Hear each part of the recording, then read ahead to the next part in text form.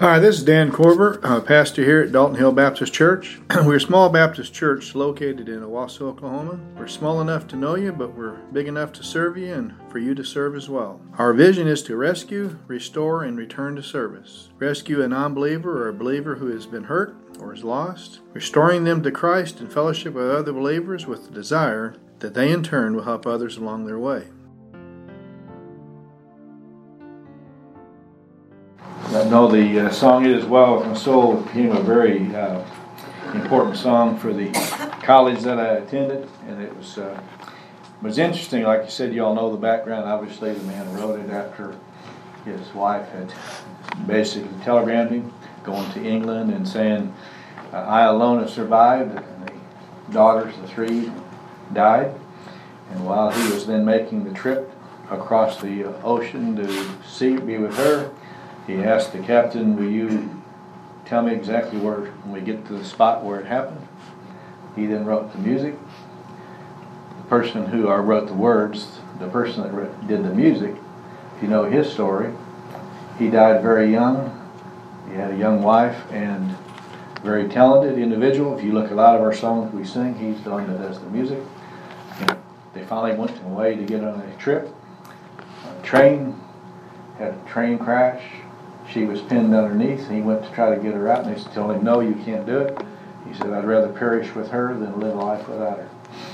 And he died in it trying to save her. So a lot of times when we sing songs like this, we don't really realize just how difficult it would. And we'll see another one next week. I challenge you next week to come and another song we sing, whether we do on occasion. But just a lot of these songs really have a lot of meaning when you look and see it. We've been doing a series on Paul, and obviously we're on the 10th one. And I think it's important one of the greatest missionaries that we're aware of, obviously Paul, and trying to learn from him so that we can be a better witness. And we've all played the game when you go up and I just whisper in Shelley's ear a sentence, and then she goes and she tells Katie, and it goes around, and by the time it gets all the way back to Linda, what happens? In fact, if I dare to bet, if I said, Jesus doesn't love you and he didn't die for your sins, it probably would get, by the time it got back there, you would then say, Jesus loves you and died for your sins, because you would change, because you'd think, they said this is what it's supposed to be. Well, I think it's interesting, and Shonda and Merrill and Brian and others have sung the song, it is Pass It On. And I think if you want a title for the sermon, are we going to pass it on as Paul passed it on? And I think it's important for us to think about, are we passing on what we know to others and do it like Paul? I think what we do is we pass on a lot of gossip. We're told, do not let no unwholesome word proceed out of your mouth, what is edifying. How many of us are real quick, we hear something about somebody, we're so quick to pass all the junk. In fact, how many people have quit going to church because of what people have had to say? Let's think about it then. We'll look at about 3 passages. But if you want to pass it on like Paul does, look over in 1 Corinthians chapter 2 with me.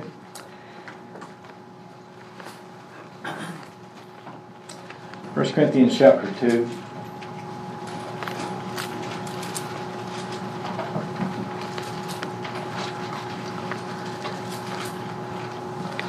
Passing it on as Paul passed it on. Notice in verse 1, it says in chapter 2 of 1 Corinthians, "When I came to you, brethren, I did not come with superior speech or wisdom proclaiming to you the testimony of God.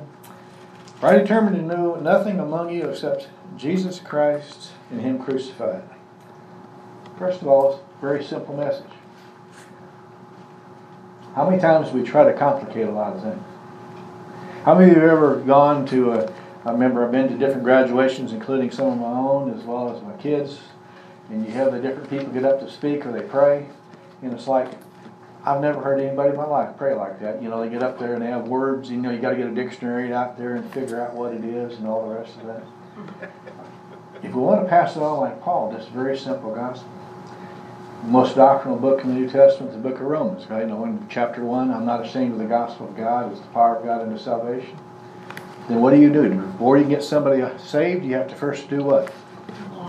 Get them lost. From chapter 1:17 through chapter 3, he's showing everybody's a sinner. That's why he ends in verse 3:23. For all have what? fell short of the glory of God. Okay. Okay. Then you go on and you have 6:23. The wages of sin is what? Yeah. And then he goes, but God demonstrated His love toward us, and while we were yet sinners, Christ died for us. Very, very, very simple. So I think it's important for us to do the same thing. But the second thing I don't think you realized, notice about verse 3. And I was with you in weakness, in fear, and much trembling. How many of you ever think that Paul was scared? Well, yeah. I mean, you think, oh, he just came in there and he was a bull in a china shop and he just runs around. He was scared. And part of it too, he was scared on the different parts. He apparently wasn't mighty in his speech like he was in his writings. But also, how many times has he been beaten? Everywhere he goes, he gets beaten.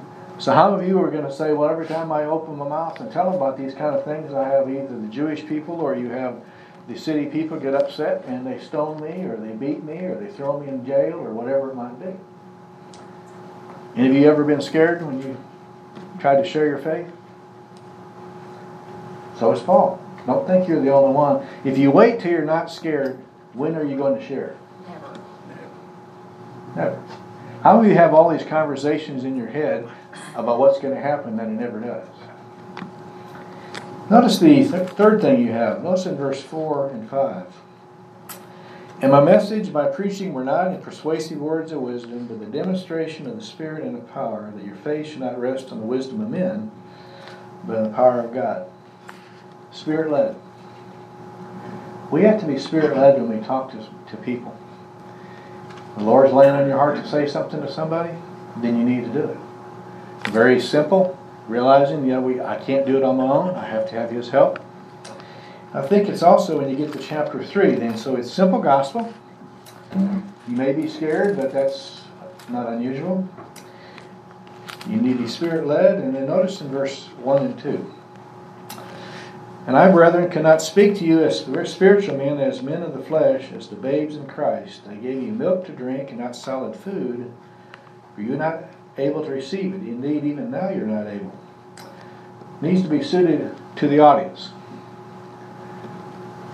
How many of us when we're talking to people, we have to make the subject suited to the audience? And I think it's important for all of us to, we can get into one of the classes I had to take. At first I thought it was going to be terrible. It turned out to be a great class.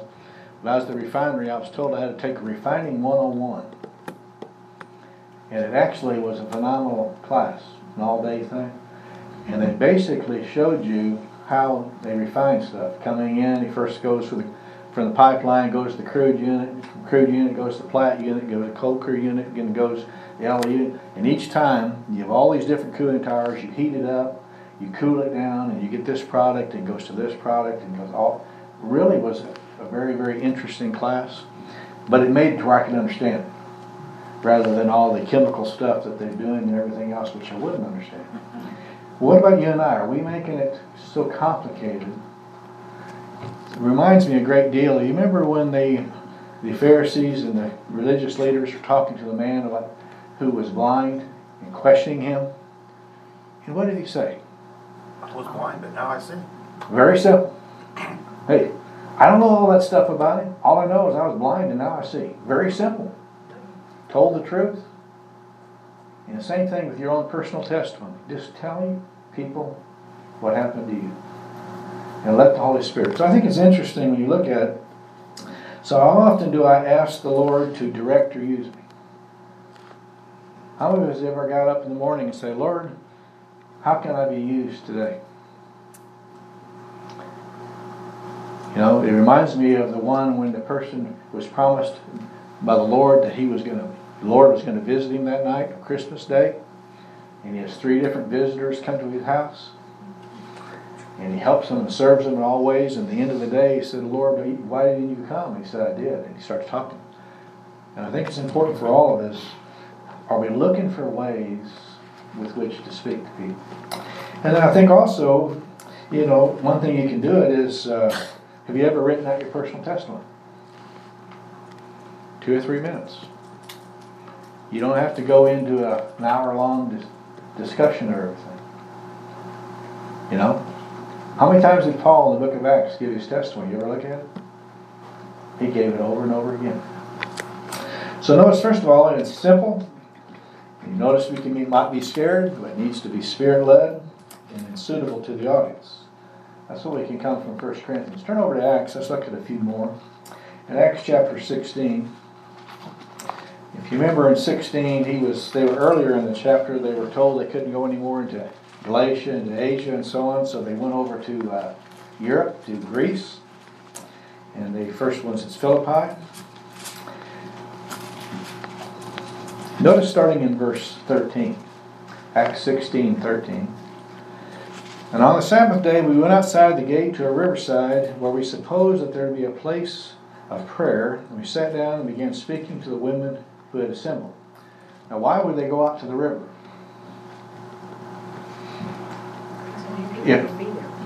If there's 10 Jewish males in the city, they would have an assembly, and this is what they would do. So Paul is seeking out an audience. How many of us seek out an audience, or how many of us expect the audience to come to us? If somebody wants to hear the truth, they're going to have to do what? They're going to have to come to Dalton Hill Baptist Church and walk in the door. In all honesty, isn't that what most of us expect? Or if you want me to give you my testimony, you're going to have to ask for it. Notice Paul seeks out an audience. How many of us are seeking different ways on how to share our faith throughout the day?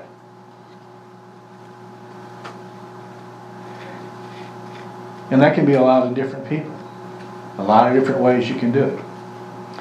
You know, we had, like I said, Wednesday night I got the call, Gene, water, house is flooding. Walks in the house. Okay. Then you have the water meter is frozen. She can't get it open. She's never turned water off.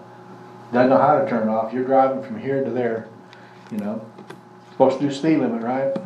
Rush hour traffic. Okay. But what you stop and think about it, it had a water leak for 1 hour. But if we weren't home and if it happened the next day, we both would have been at work, and what would it be?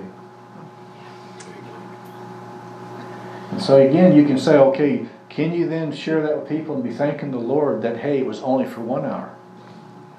Because what would have happened if we'd been at work and it had been 8 hours worth of water in the house? And so there's a lot of different things that we can look at. And so, I think we can look at it, but notice they're seeking out an audience. Notice the second thing in verse 14. And a certain woman named Lydia from the city of Thyatira, a seller of purple.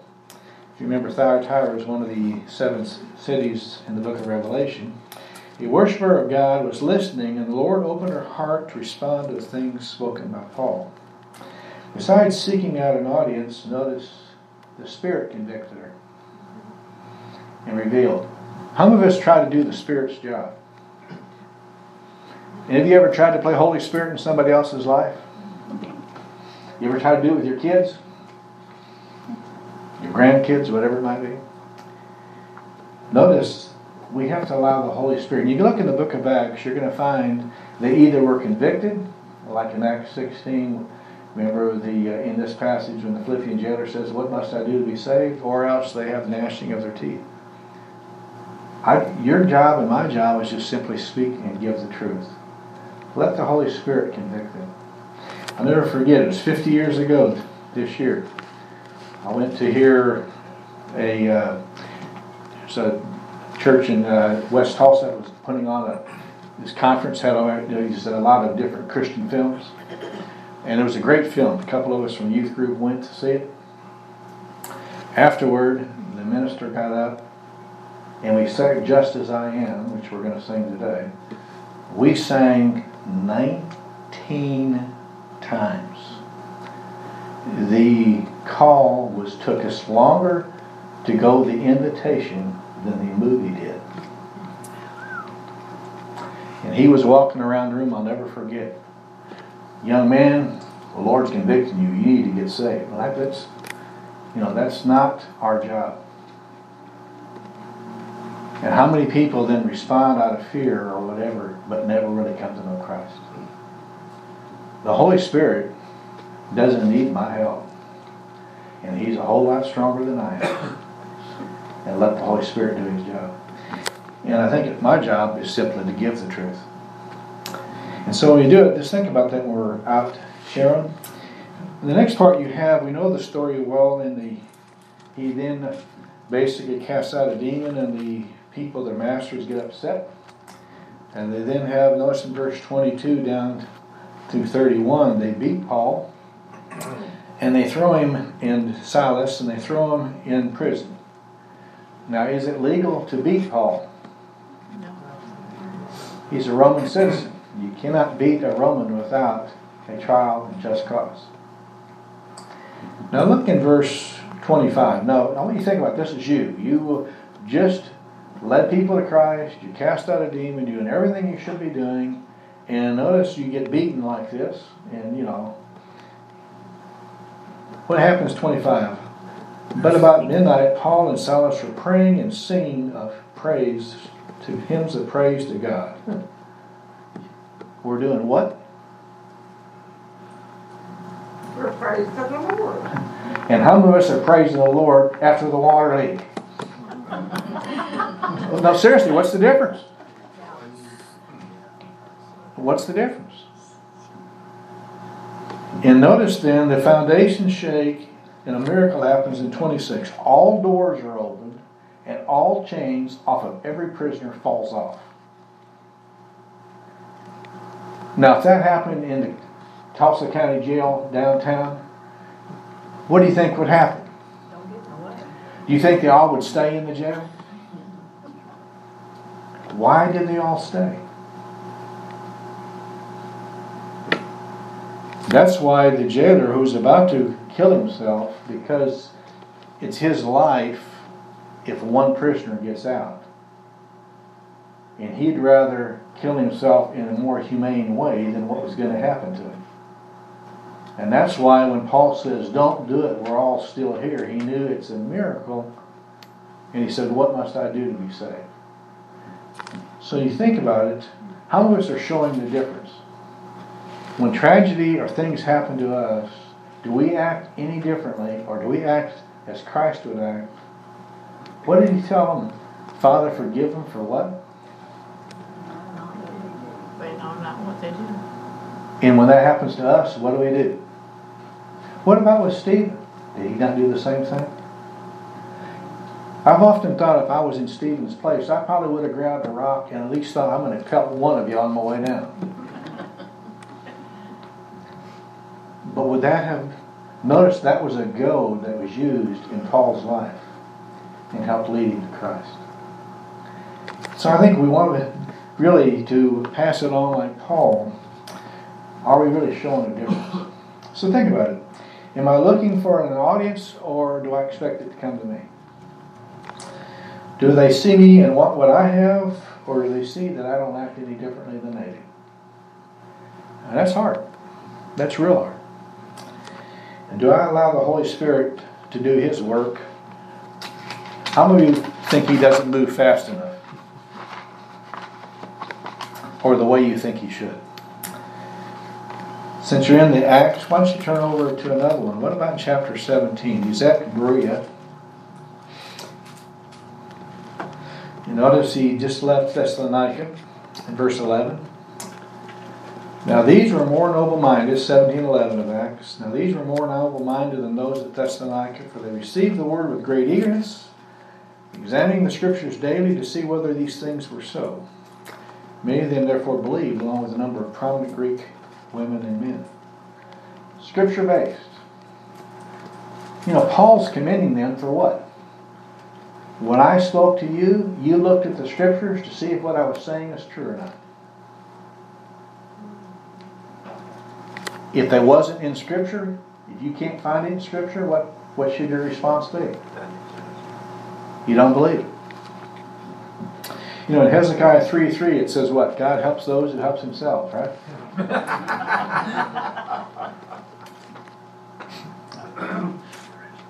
There is no Hezekiah, and nor does it ever say God helps those who help him. But how many times have you heard that in your life? And you laugh. When I taught high school, I actually put that in. Majority, every student wrote it down. Hezekiah 3, verse 1. You know? There's a king Hezekiah, but there's no passage Hezekiah.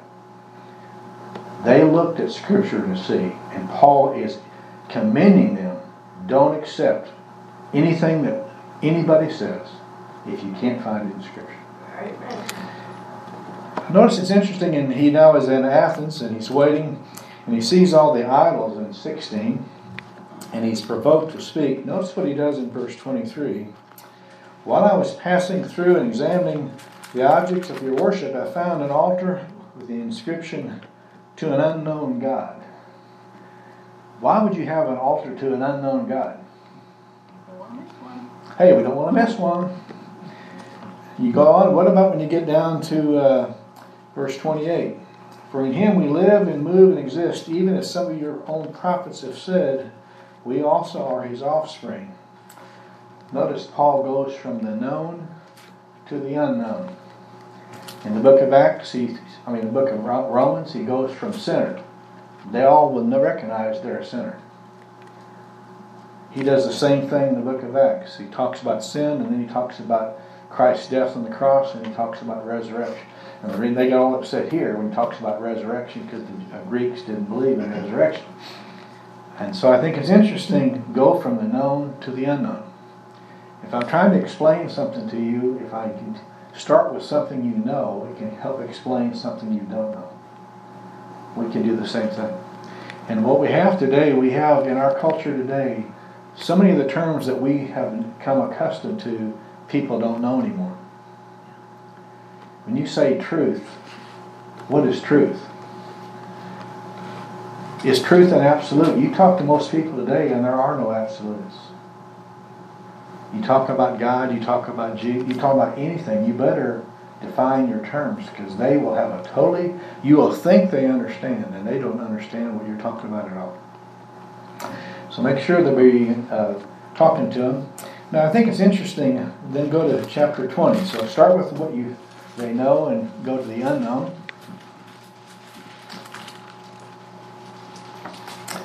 Chapter 20, notice in verse 19.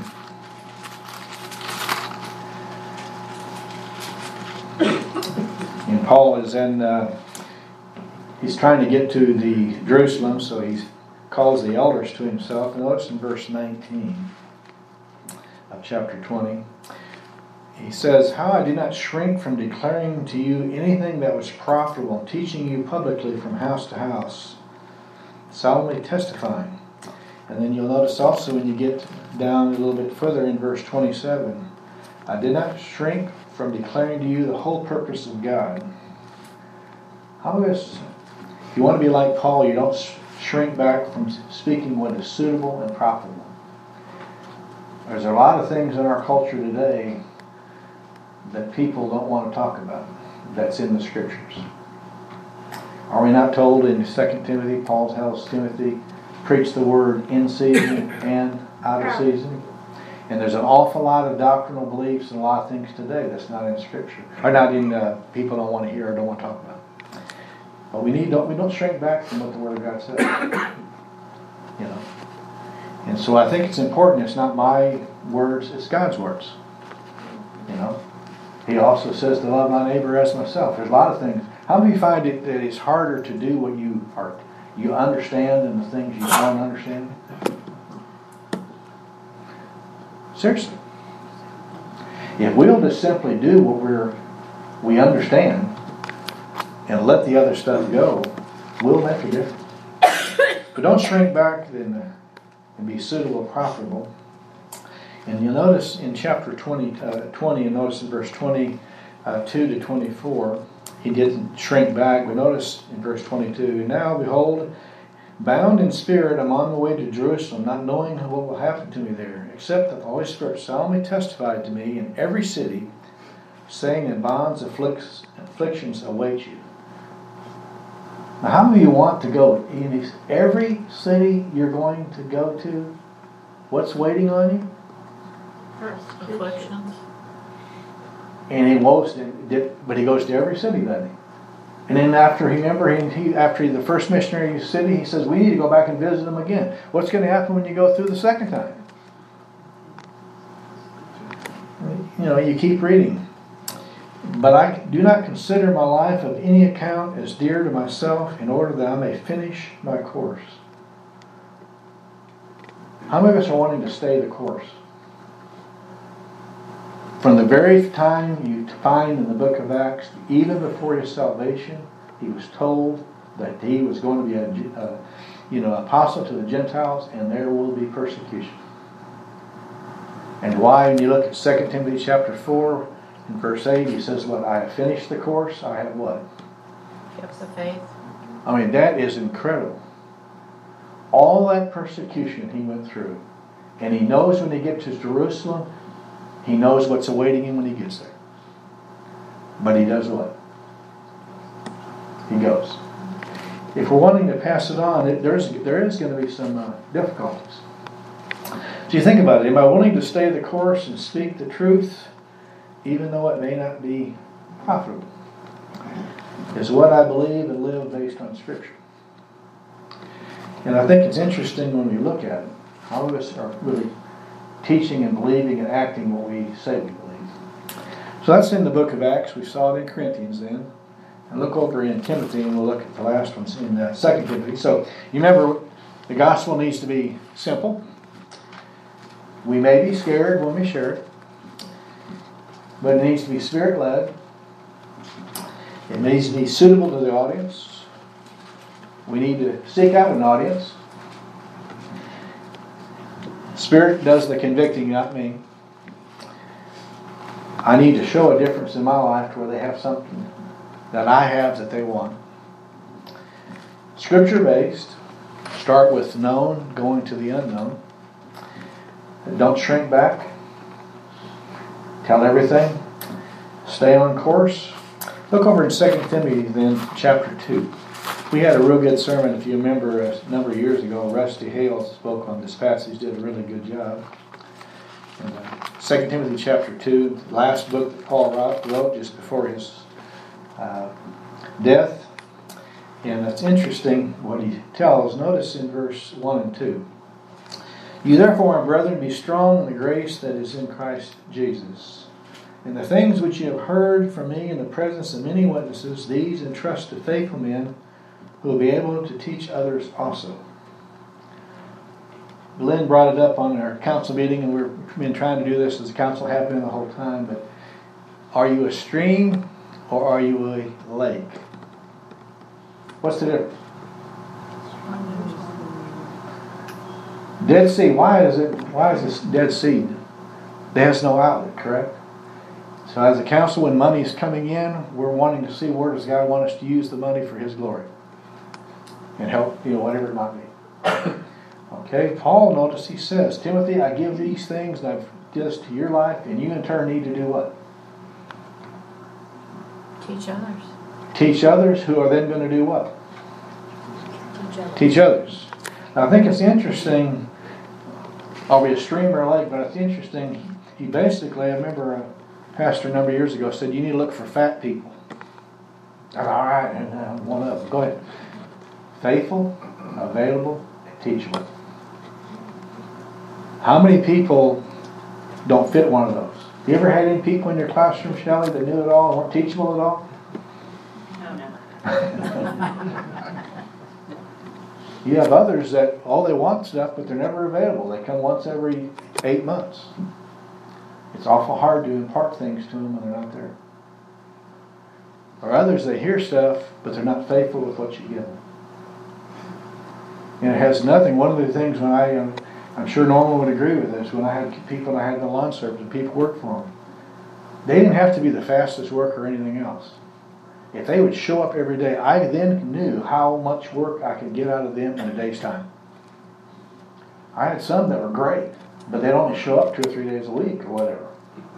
So you never knew what you could get out of them. You'd plan a bunch of work and then they wouldn't show up. And then they'd show up and you didn't have enough work planned. And we need to be the faithful, available, and teaching. So you think about it, if I want to be like Paul, I want to, So Paul basically is saying, I want to give my life to people who are then going to give it to somebody else. If you don't, then are you not wasting a lot of time? Because as soon as you die and they die, it's over with. We want to pass it on. Notice the second thing I think it's interesting, besides a stream or a lake. Notice in verse 3, suffer hardship with me as a good soldier of Christ Jesus. No soldier in active duty entangles himself in the affairs of everyday life, so that he may please the one who enlisted him as a soldier. All right, men, how many of you in here served in the military? Did you buy any land over there, Don? Why not? I want to go home. Okay, but it's amazing to us how of us get entangled. This is not our home. How many of us are so entangled with this world and this life? When you think about it, what did Christ own when he died? Nothing. His clothing, one piece of garment that they didn't want, they basically cast lots for. Did he make any difference in the world? What about Paul? Nothing wrong with owning things. That's not the point. But I think it's interesting, don't allow those things to sidetrack you. To be single-minded. What about verse 5? And also, if anyone competes as an athlete, he does not win the prize unless he competes according to the rules. You have this in the book of 1 Corinthians when Paul wrote the Isthmic Games, which is pre-Olympic Games, and Paul was there when he wrote in 1 Corinthians 3, and they had to compete according to certain rules. And if you didn't compete according to the rules, then you were disqualified. As Christians too, how of us, there's no shortcuts. That's right. If you want to have God's glory and so on, am I doing things for His glory? Can I give for my glory? Can I speak for my glory? You certainly can do all those things. That's why in 1 Corinthians 4 and verse 5 it talks about God knows the motive. You all and I don't know the motive, but God does. But as an athlete, we need to be no shortcuts. And I think the one thing to remember in verse 6, the hard-working farmer ought to be the first to receive shares of the crop. Are you going to be rewarded one day? You will be rewarded in the crop. It's interesting to me when Paul writes in 1 Thessalonians chapter 2 and he is being questioned about his life. In verse 19, there's a scene that you have there in being asked, what are you going to show for your life, Paul? And a lot of people are doing it. You remember we have a lot of libraries that, presidents, whatever, they want to have something to show for their life. What does Paul say in verse 19? You are my crown of glory. What do I have to show for my life? Paul's saying, I look out and say, here, this person, that church, this is what I have to show. And so I think it's important when we want to be passing on like Paul. Do we really look at eternity and what am I passing on? So think about it. Do I train according to the rules? What's my focus?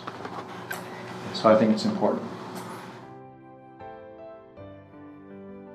We'd love for you to come and visit with us and fellowship with us. We're located at 8263 North Owasso Expressway, which is on the east side of Highway 169 North, between 76th and 86th Street North. We have coffee and fellowship from 8:30 to 9 Sundays, followed by Sunday school for all ages from 9 to 9:45, and our Sunday morning worship service is from 10 to 11. We likewise have a Wednesday night service for all ages from 7 to 8.